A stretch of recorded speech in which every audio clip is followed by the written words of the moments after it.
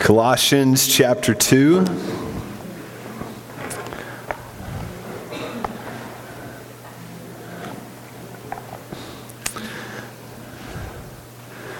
Colossians chapter 2, and we'll read starting in verse 16 here in a bit. Before I read, let me tell you, about 10 years ago, during the time of the Summer Olympics, the Sears department store, you remember Sears? Of course you remember Sears, right? You remember the Sears catalog? I act like I do. I don't. I just hear about it. Sears department store ran a commercial, video commercial that was showing a gymnastics vault that had gone terribly wrong. We would call this a fail if you're young, right? It's a failed gymnastics vault. To refresh your memory, because you may not be up to par on your vaulting knowledge, the vault is the event in gymnastics where the athlete runs down a 25-meter strip as fast as he or she possibly can, jumps onto like a trampoline, like an angled springboard, goes flying through the air towards a vaulting horse, pushes off the vaulting horse, does their fancy flippy thing, and then lands with grace and dignity and amazes us all, right? You remember the vault? It's my favorite event of gymnastics because of the incredible speed and the power and the height and the flying acrobatics, and I just always feel like maybe I'm going to see somebody just smash into the vault horse, but that would be sad. But from time to time, because of the internet, we know that this goes terribly wrong. Usually this involves a more amateur gymnast making some sort of mistake on the springboard and as a result, flying at incredibly high speeds into the vaulting horse rather than over the vaulting horse. Well, in 2006, Sears published a video, and I was very disappointed to learn that it was a fake video that had been doctored. But it's my illustration. I get to do this how I want. But the video that they showed on television was of an athlete running down, and as soon as he jumped on the springboard like explodes, sending Russian gymnast Stefan Belsky into the air. He goes way over the vault, beyond the landing area, and lands in the judge's table, smashing through the judge's table, right? And then, of course, he stands up, wipes like the computer off, and does his gymnast salute, right, or whatever they do. But in the commercial, it pans over to a technician, maintenance kind of guy who's sitting beside the vault, and he sees this event happen, and he looks down at his toolbox beside his chair, and he scoots it back behind the curtain, right? Apparently, this is to make us buy tools, right? But I have to admit, I was disappointed to learn that it was probably fake because it was such a wonderfully epic failure. It's a failure that I think illustrates our text this evening. It's a failure of missing the point. The whole point of the springboard is not to go flying through the air with the greatest of ease, but to fly into the vaulting horse and then up over it, right? It's designed to make him go up. It's totally missing the point. Tonight, our text describes how we as Christians can be in the very same danger when it comes to our religion. We can get a lot of religion and miss the point. And what do you think the point is? Or who do you think the point is? Well, this is Colossians, so we know that the point is Christ. We are all, each of us is all, in danger of having lots of religion and missing Jesus. In my personal studies recently, I've been reminded of how we operate and live the Christian life in a climate of spiritual warfare. A climate of intense spiritual warfare that I think we underestimate. Because if we were to estimate it correctly, we would be much more on guard and more alert. We have, as you know, an enemy, an adversary, Satan, who is enraged about his defeat And in his remaining moments of freedom, he has totally committed himself to disrupting the plans of his enemy, God. Satan rages against God. And there's nothing that brings Satan more joy than causing doubt, confusion, and distraction for God's people. You know, Ephesians 6 instructs us to take up the armor. Why? So that we may be on guard against what? The devil's schemes. We have an adversary who is scheming against us. And he has many different diabolical schemes, but our text tonight talks about schemes that church folk are prone to. Schemes that Satan uses to distract us from Christ. Satan uses even religion to distract us from Christ. That's right. You can bait fish with worms, you can bait ants with honey, and you can bait Christians with religion. Let's look at this text. We're going to read 16 through 23. I'll decide if I'm going to come back and preach it again next week. We'll see. 16 through 23. Therefore, let no one pass judgment on you in questions of food and drink, or with regard to a festival, or a new moon, or a Sabbath. These things are a shadow of the things to come, but the substance belongs to Christ.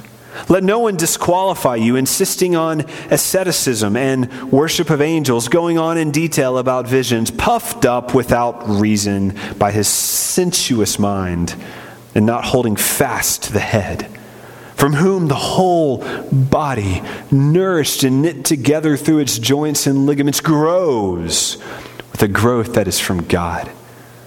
If with Christ you died to the elemental spirits of the world, why, as if you were still alive in the world, do you submit to its regulations?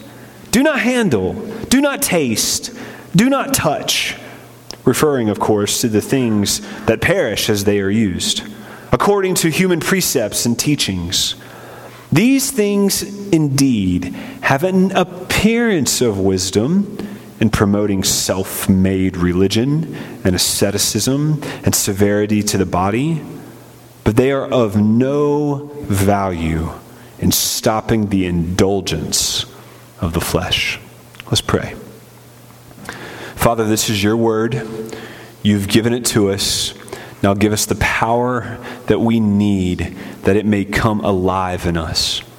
You've used words to speak the creation into existence. You've used words to speak us and our spiritual lives into existence. Would you now provide the growth that you promise?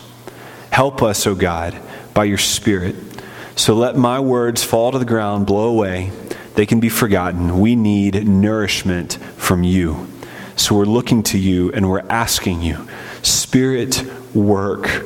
Overcome every weakness, every distraction, every sin, every failure, and every weakness, that Christ would be glorified in our midst. Amen.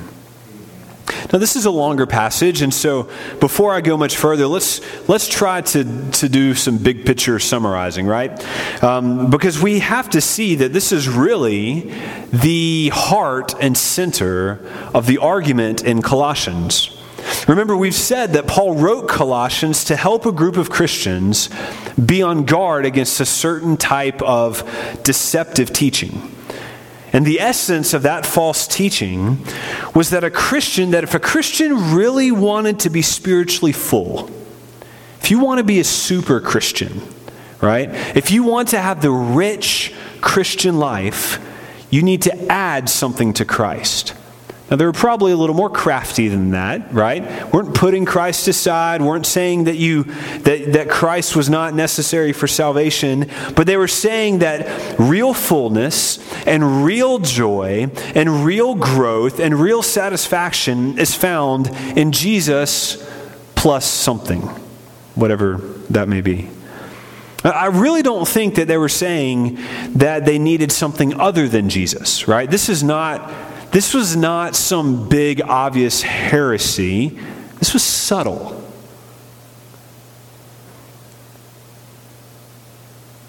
They were arguing for a certain type of experience, a certain type of knowledge, a certain type of discipline. Instead, they were saying that Jesus alone saves, but in a sense they were saying Jesus isn't quite enough to satisfy, or he's not quite enough to help you grow, and Jesus alone won't make you holy. Now, these two paragraphs are probably the most difficult in the book to interpret, especially to apply. So let me try to summarize what I think the argument that he is making here is. I think Paul is saying that there are teachers who are claiming that the Colossians could attain some heightened form of spirituality, some heightened form of holiness apart from Jesus. Which means that the very heart of the teaching, even if it was unintentional, was to denigrate Jesus and to not rest and to not be satisfied in all that we have in Jesus alone. In order to achieve this elite super Christian status, a person had all sorts of rules. The text refers to this as discipline or asceticism, severity. They were probably saying, we tell from the text, that Christians needed to abstain from certain types of food. In this context, it's probably certain types of meat. Either the meat that was off limits to Jews or perhaps meat that's related to idols, but probably the Jewish regulations. They said that you probably had to abstain from strong drink, specifically wine. It seems to be religious. It seems they were saying that they had to observe the religious festivals and the holy days. It seems the leaders had probably come up with some list of religious rules that prohibited certain activities that the Bible does not prohibit. For example, in Mark chapter 7, Christ himself declared all meat, all food clean. Jesus himself, in his first miracle, used supernatural power to create wine. There's a crisis. They're out of wine. Jesus created wine. The festivals and the holy days, including the Sabbath, were fulfilled in Jesus. And so Christians no longer need to celebrate the holy days. In fact, I argue that the New Testament doesn't even command Christians to worship on a certain day. Now, these are things we can relate to. Religious leaders were taking biblical ideas that had grounding and had context, and they were distorting them. They were adding practices for spiritual extra credit. Visions, worshiping of angels, those especially. Not entirely sure what that means, but that's what we see in the text. We know that they were referring to extreme treatment of the body and self-denial in extreme senses. And Paul is saying all this religious activity is missing the point. It's man-made. It's legalistic. And in fact, all it doesn't get you more Jesus. It gets you less Jesus because all you're doing is puffing yourself up. You're being proud and less dependent upon Christ. If we were to really simplify this passage, which we are, we could say that it warns us against three types of dangerous religion. Three types of dangerous religion. And let's see which one you are most susceptible to. The first type is rule keeping. Got any rule keepers in here? All right. The second type would be experience seeking. And the third type would be the disciplined people, right? The extreme self-denial. If you like fancy ism words, like I do, the ism words would be legalism, mysticism, and asceticism, right? But I also like the easy words. Okay, so let's work through these briefly. The first one is rule keeping or legalism. Now, technically, all of these are varieties of legalism. They don't break down super clean, but this is the most classic. This is good old-fashioned rule keeping. I keep the rules, therefore I am good. Or I keep the rules, therefore I am better than you. I mean, I wouldn't say that, but let's just be honest, right? We all know this. I love how Tim Keller describes legalism. Jot this down. Let this ring in your mind. Legalism is looking to something besides Jesus in order to be acceptable and clean before God. Legalism is looking to something other than Jesus in order to be acceptable and clean before God. Now, there can be varieties of legalism that say, Jesus saves me, but I need to keep rules to be accepted. All right? So there's a spectrum here, and we've talked about this in the past. But that's exactly what's going on here in verse 16. Believers were being judged about their diet. The idea was that the Colossian believers, it seems, needed to return to the dietary laws of the Old Testament, laws that are categorized mostly in Leviticus chapter 11. Those laws included making certain types of meat being off limits. We know if barbecue is off limits, this has to be a heresy, right? This has to be awful, right? So this probably would not be what we are as tempted to, but they were prohibiting certain types of meat as off limits. And the same thing for alcohol. And in the Old Testament, the only prohibition that we see against alcohol is for the Levites, the servants of God who took specific oaths to abstain from strong drink. Of course, there are prohibitions all throughout the Bible against drunkenness. And we could have a big discussion about this, but let's just say it like this. We know that God gave these dietary laws in the Old Testament context there are some health benefits, right? Which we understand a little bit more now, but there were spiritual consequences. They were to stimulate the conscience of God's people. To stimulate the conscience of God's people. They were to be a reminder to Israel that you as God's people are different. You are set apart from the world. You sinful people interact with the holy God, so life cannot be normal. It has to be different. So there are all sorts of laws. And of course, when Jesus came, he abolished the dietary laws. You remember, he totally offended the Pharisees. They did not like him, right?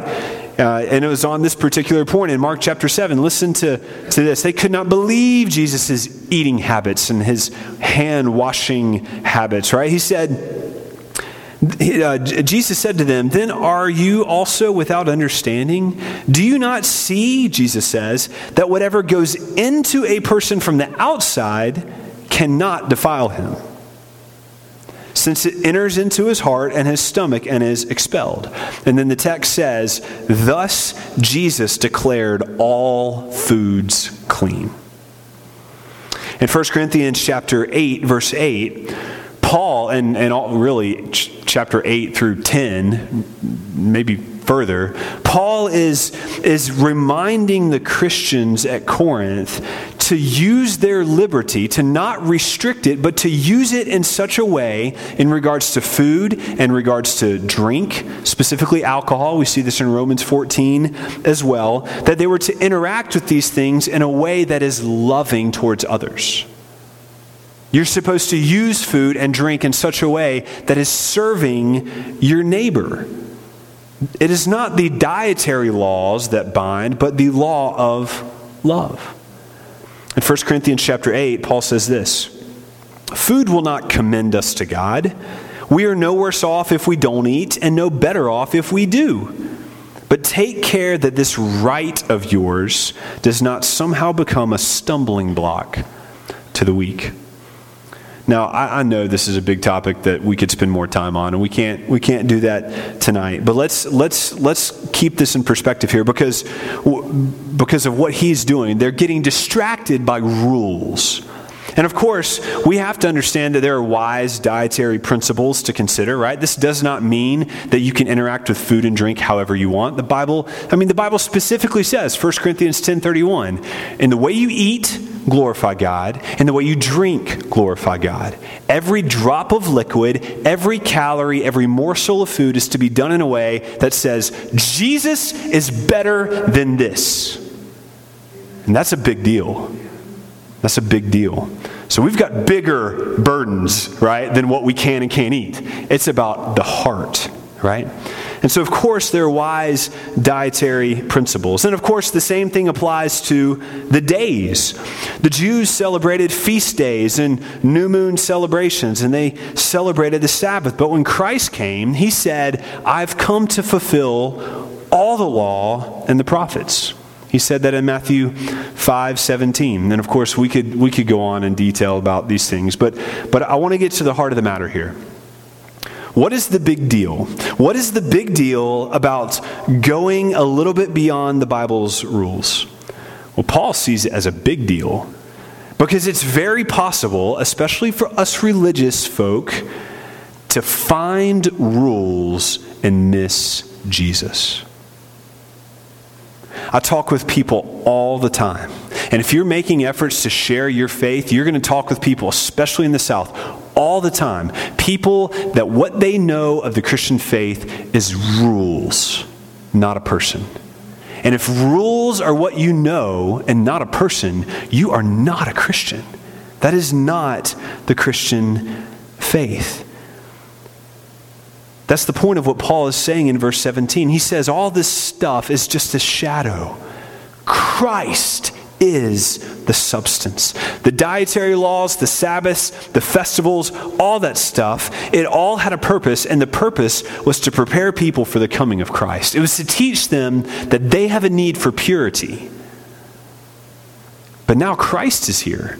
Who in the world wants the shadow when we have the substance? If you've ever been to Yosemite Valley, it's the most amazing place I've ever been. How crazy would it be, and I know people do this, to sit in Yosemite Valley and look at pictures of Yosemite on your 4-inch smartphone instead of looking up, right? The substance is Christ. In a few moments, we'll see why rule keeping and legalism appeals to us. But for now, let's just note that the point is, outward religious rule keeping does not commend us to God. We should not let others pass judgment on us for exercising our Christian liberty. And isn't this such an important reminder for us? How often do we, and there's all different types of rules. We'd have to work quite a bit to think about the types of rules that we create, right, to evaluate a person's religiosity or spirituality, right? We create different rules, I think, maybe, and we may not even say them. But how often do we focus on keeping rules as the measure of making ourselves holy? Or how often in your personal life do you focus on keeping rules to make you feel good before God? Do you feel better before God when you've read your Bible 5 days in a row? Do you feel better before Him than you did if you didn't, right? Do you feel like you've got a little bit more street cred, right? I remember as a teenager, I struggled so much that when I would sin, I felt like I had to wait for some period of time before I could go before God again. As if my ability to obey is the reason God liked me and wanted to talk to me. Rules as the measure of our holiness. And you see, here's the thing. If you use rules to justify, what's Jesus do? What's his work? You don't have a need for Christ. In verses 18 and 19, Paul addresses another variation of this problem, and that's experience seeking. We could say mysticism. Apparently, the religious leaders were insisting that in order to gain the highest levels of spirituality, the Colossians needed to practice asceticism, which I think in this context is referring to a false type of humility, right? Lowering oneself in order to get attention. Worshiping angels and having religious visions. And we don't have too much time to explore this tonight, and that's okay because I think we can get straight to the gist here. The focus was on experience, not a person. The focus was on a spiritual experience, not Jesus Christ. The word asceticism here in this context is referring to people who were proud of how humble they were. You ever interacted with that dynamic? I do, in the mirror quite a bit. I remember reading a line from David Copperfield 5 years ago.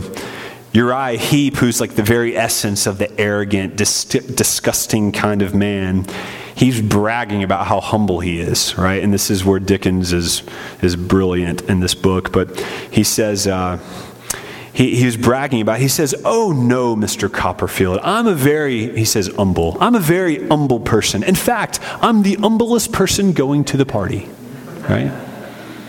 But it's false humility. The same kind of humility that goes on and on and on about details of spiritual visions to make other people feel a certain way, right? And Paul cuts straight to the matter. He says, they are puffed up. They are puffed up. I'll just say that. They need to expel that air, right? There's some stuff going on there in the text, right? That they were proud, they were puffed up without reason. They used their religion to make themselves feel good and to make themselves feel better than other people. Do we ever use religion like that? Oh my goodness. But the Bible is very clear. True religion and pride do not mix. They are antithetical to one another. What does God do to the proud? Opposes the proud. You have a magnet, right? And if they are opposites, they are going in the opposite. Is that right? Right? There are two positives, whatever, right? Two magnets that are wrong, right? If they're going in the opposite direction. Pride repulses God. God opposes the proud, but he gives grace to the humble. Pride and religion, pride and faith are like oil and water. The next verse here in verse 19 describes why this doesn't work. Because they're not holding fast to the head, from whom the whole body, nourished and knit together through its joints and ligaments, grows with the growth from God. Think about this. Pride is depending on self for nourishment. It's the exact opposite of depending on Christ.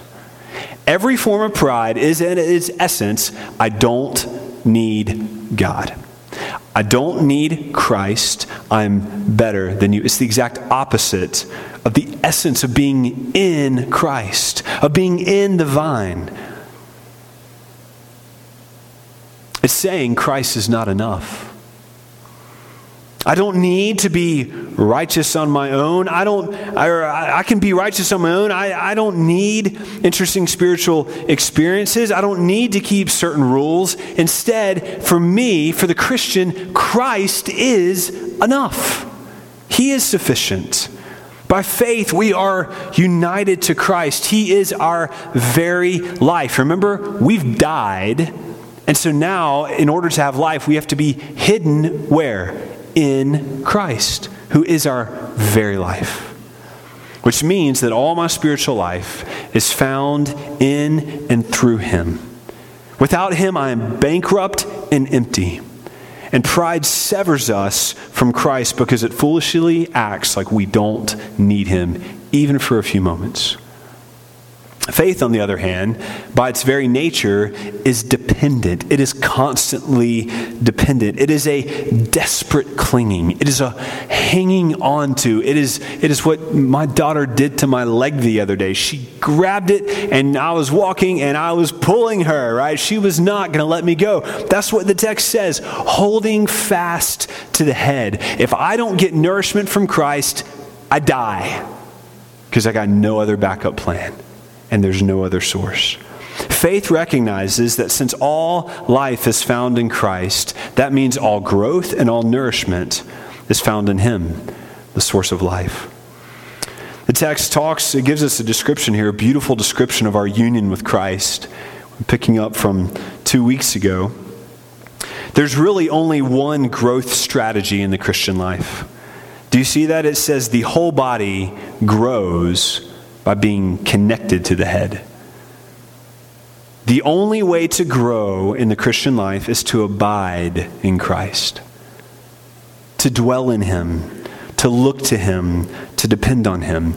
Every one of us grows in the same way. You may go to the Women's Gospel Coalition this week. You may have great Bible times. You may use the CBR. You may not use the CBR. You may fast a lot. Whatever it is, if you grow, it is because you are connected in Christ and finding nourishment from Him. So brothers and sisters, let's see, if you're a Christian, I know you want to grow.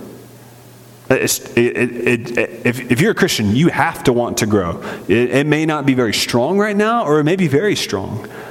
But let me plead with you. Don't look to man-made rules to grow. And don't even look to your own discipline. This is my struggle. I focus on my own discipline to grow. Instead, look to a person. Look to a person. I want you to flip in your Bibles to 2 Corinthians chapter 3.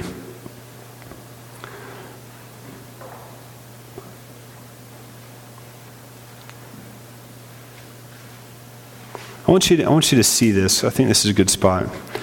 We may not get through this all tonight. That's okay. 2 Corinthians chapter 3, verse 18. Does everyone see that? Look what Paul says.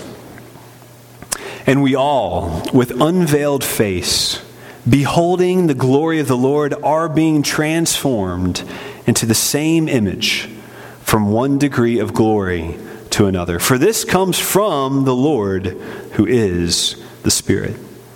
Okay, look at that again. We all, with unveiled face, beholding the glory of the Lord, as we see Christ, what happens? We are being transformed click by click by click. One degree of glory to the next. You could, I don't recommend it, you could cut your entire yard with a pair of scissors. One blade of grass at a time, right?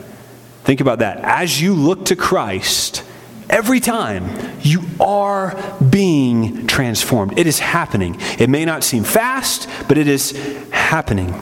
That's the pattern. As you see Him and delight in Him, you change. You grow. You want to change? Look upon Christ. Look to Him. And as we see the glory of God, we as Christians have eyes to like it. It makes us happy and excited and satisfying. As we see the glory of Christ, we are transformed. Sin never looks good beside Jesus. And the more we look at Him, the less appealing the sin is. The more we look at Him, the more we set our mind on things that are above, where Christ is seated at the right hand of God, the less we're going to look to the things of the world. Jesus wins beauty contests now. Look upon Him. I love how the CBR, one of the things I like about the CBR is it's got those 4 boxes, and box number 3 is the connection to Jesus. It's that Christocentric box where no matter where you are, even if you're in the weird stuff in Jeremiah, we're asking questions. What do we see about Jesus' salvation? What does this text do to help us anticipate the work of Christ, or see the work of Christ, or look back on the work of Christ, or look ahead to how He's going to finish it? Because the whole Bible is about Jesus. Everywhere. It's not about laws, not about regulations, not about rules, not about Sunday school attendance. The whole law, the whole book is about a person. And so every day when you come to the text, no matter what the text is, the point is not to fill out the boxes. The point is not to get a good impact point. The point is definitely not to check off a box. The point is to see Jesus. That is the litmus test. How long do you need to read? Until you see Jesus. And until He dazzles you. Because I'll tell you what, if Jesus does not dazzle you in the morning, you're going to look for something else really fast. And there's a lot of really crummy substitutes out there. Be dazzled by Christ. We can be tempted in our Bible reading to focus on our ability to obey the rules, or our inability to obey the rules. Have you struggled with that? So much of my life, I read the Bible and I'm like, my goodness, I don't do that. Oh man, I don't do this. Just be tenderhearted. I'm not tenderhearted. What a bad day, right? Instead, the whole point is be tenderhearted. I'm not very tenderhearted. I need Christ. Look, there's Christ. Look how he treats me. Oh, now I can be tenderhearted. Do you see? Look upon Christ. Don't focus on your ability to obey, your inability to obey. Don't focus on the rules themselves, and definitely don't focus on how your spouse is doing with the rules, right? Have you heard that in Sunday school, right? Let's apply this verse to someone else, right? I give you permission that if you hear that in Sunday school, just to raise your hand and say, we don't need to do that. Let's apply that to us, right? Instead of the church down the road or the Democrats or whatever, right?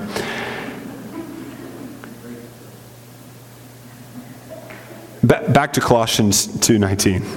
We'll notice, of course, that since the growth comes from God, who gets the credit? God gets the credit. You see a person that's growing in grace, praise God. Tell them about it, but praise God for it. I would encourage you to, even before you go to bed, if you're going to interact with someone else tonight, look for a way in their life that you're seeing them grow and tell them, hey, brother or sister, I see God is doing this in your life. I can tell. I praise God for his work in your life. I would love to be more like you. I'd love to be more servant-hearted like you. I know that would make Christ happy. Thank you for the example that you're setting, right? What's happening if you do that? First of all, you're giving God glory for work he's doing, and you're encouraging a believer, and you're humbling yourself before the Lord as well. The nourishment and the life is from God, and so God gets the credit. The growth is from God, and so he deserves the praise. We'll save the third one for some other time, but let's think about it like this. Let's do one final application. If growth comes from God, and if growth does not come from rule keeping and overly focused on discipline, right? There's certainly a place for discipline. We'll say that for next time. If growth comes from God, what kind of prayers do you think you could pray? Do you ever struggle with seeing an area in your life that you're weak in? A sin that you're continually entangled in? A desire that you just cannot get to wake up? You struggle with Bible reading? You've tried, it's just not coming? Your temper's not getting better? You have an unhealthy relationship with food or drink? It's just not getting better? You feel stuck? What do you think you could ask God for? God, if all growth comes from you, can you please help me grow? Perhaps that is the primary step that you need to take. Praying and pleading with God to grow you, to move in your heart by his Spirit, to prompt you and to compel you to obey. That you would be dazzled by Christ in such a way that food would not be your primary thing. Or that some idea of a perfect marriage would not be your primary focus. Or some discipline would not be your primary focus. But that Christ would be so interesting and so exciting to you that you would grow. There's a song, I think this is a Sovereign Grace song. That's how I was introduced to it. The song's called I Asked the Lord That I Might Grow. Let me just read the first stanza to you. It says, I asked the Lord that I might grow in faith and in love and in every grace. More of him, might more of his salvation know, and seek more earnestly his face. Ask God to grow you. What do you think he's going to do with that prayer? I'd like to close this tonight in just a brief time of prayer and just give you the opportunity to ask God to help you grow. Let's take just a moment of silence and then I'll close this.